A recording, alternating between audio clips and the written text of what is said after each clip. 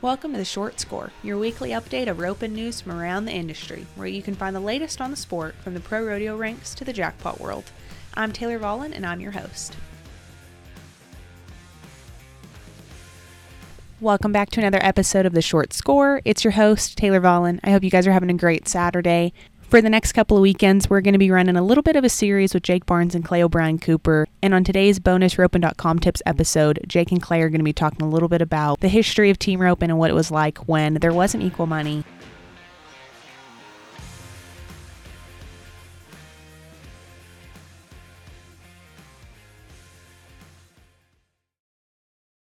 When we came in, team roping was like a stepchild,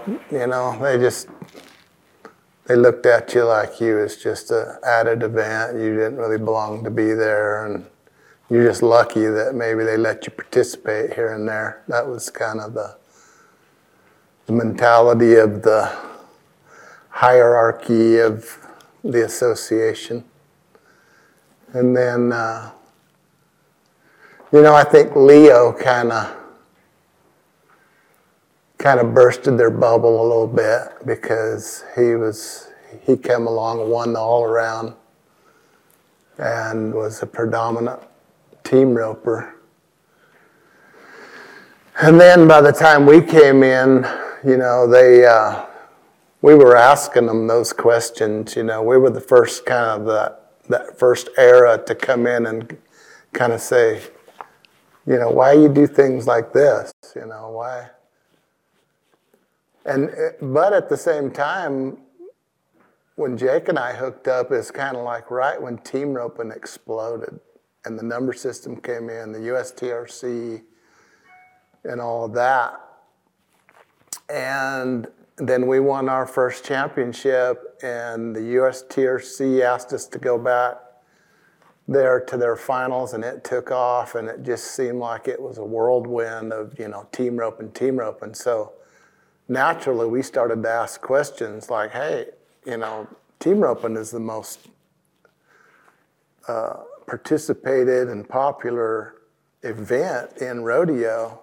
Why are we getting the short end of the stick? And then it was about a 10-year, 15-year climb of just knocking at the door and just saying, hey, we should have mandatory team roping everywhere. We should have equal money everywhere. Why? Why? And it was just a slow grind of, the squeaky wheel gets the grease, and finally it started to kind of cave in. Their way of thinking. They knew it was wrong. So they finally gave way in the end, I guess. So, barrel racers was the same way. Barrel racers were just like us, they were running for half the money, and they treated them the same way. So, and when we first started rodeoing, there was no hardly any. Well, there was no Texas rodeos. They didn't have any. Fort Worth, San Antonio, Houston, none of that stuff. So, our winter was basically Odessa, Denver, Scottsdale, Tucson, Phoenix, and then we went out to California for the spring. And then our big run was Colorado. They had a lot of those fair rodeos in Colorado, so that's where we would camp out during the summer. And that was the majority of our rodeoing was them fair rodeos out there in California. Yeah, to Pueblo, we went home. Yeah. There was no Northwest, really. Yeah. So. No Pendleton, no. They had the rodeos, but there was no team roping. Yeah, we were right in the middle of it. Well, that was actually before that, though. We headed up trying to get equal money before that. We had a friend there in Phoenix that was. We had a group of guys that were trying to get it equal money, and we talked about striking the finals. That didn't go over very well with some of the guys.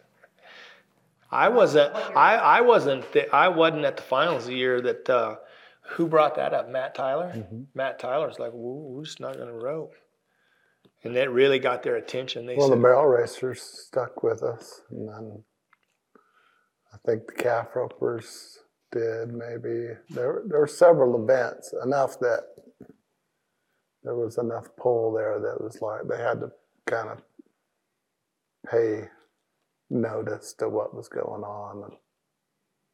Didn't they say if you didn't strike this year that they'd have it next year? Yeah. Or an increase, or was it a? Yeah, I don't really remember, but the dam kind of broke at that point. And then the inner turmoil was working in our favor as well with the PRCA. There was some,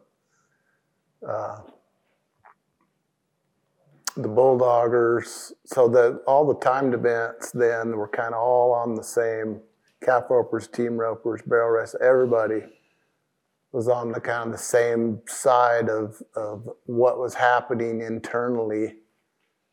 And then that became an issue that, things need to change here and we need to get this right and da-da-da-da.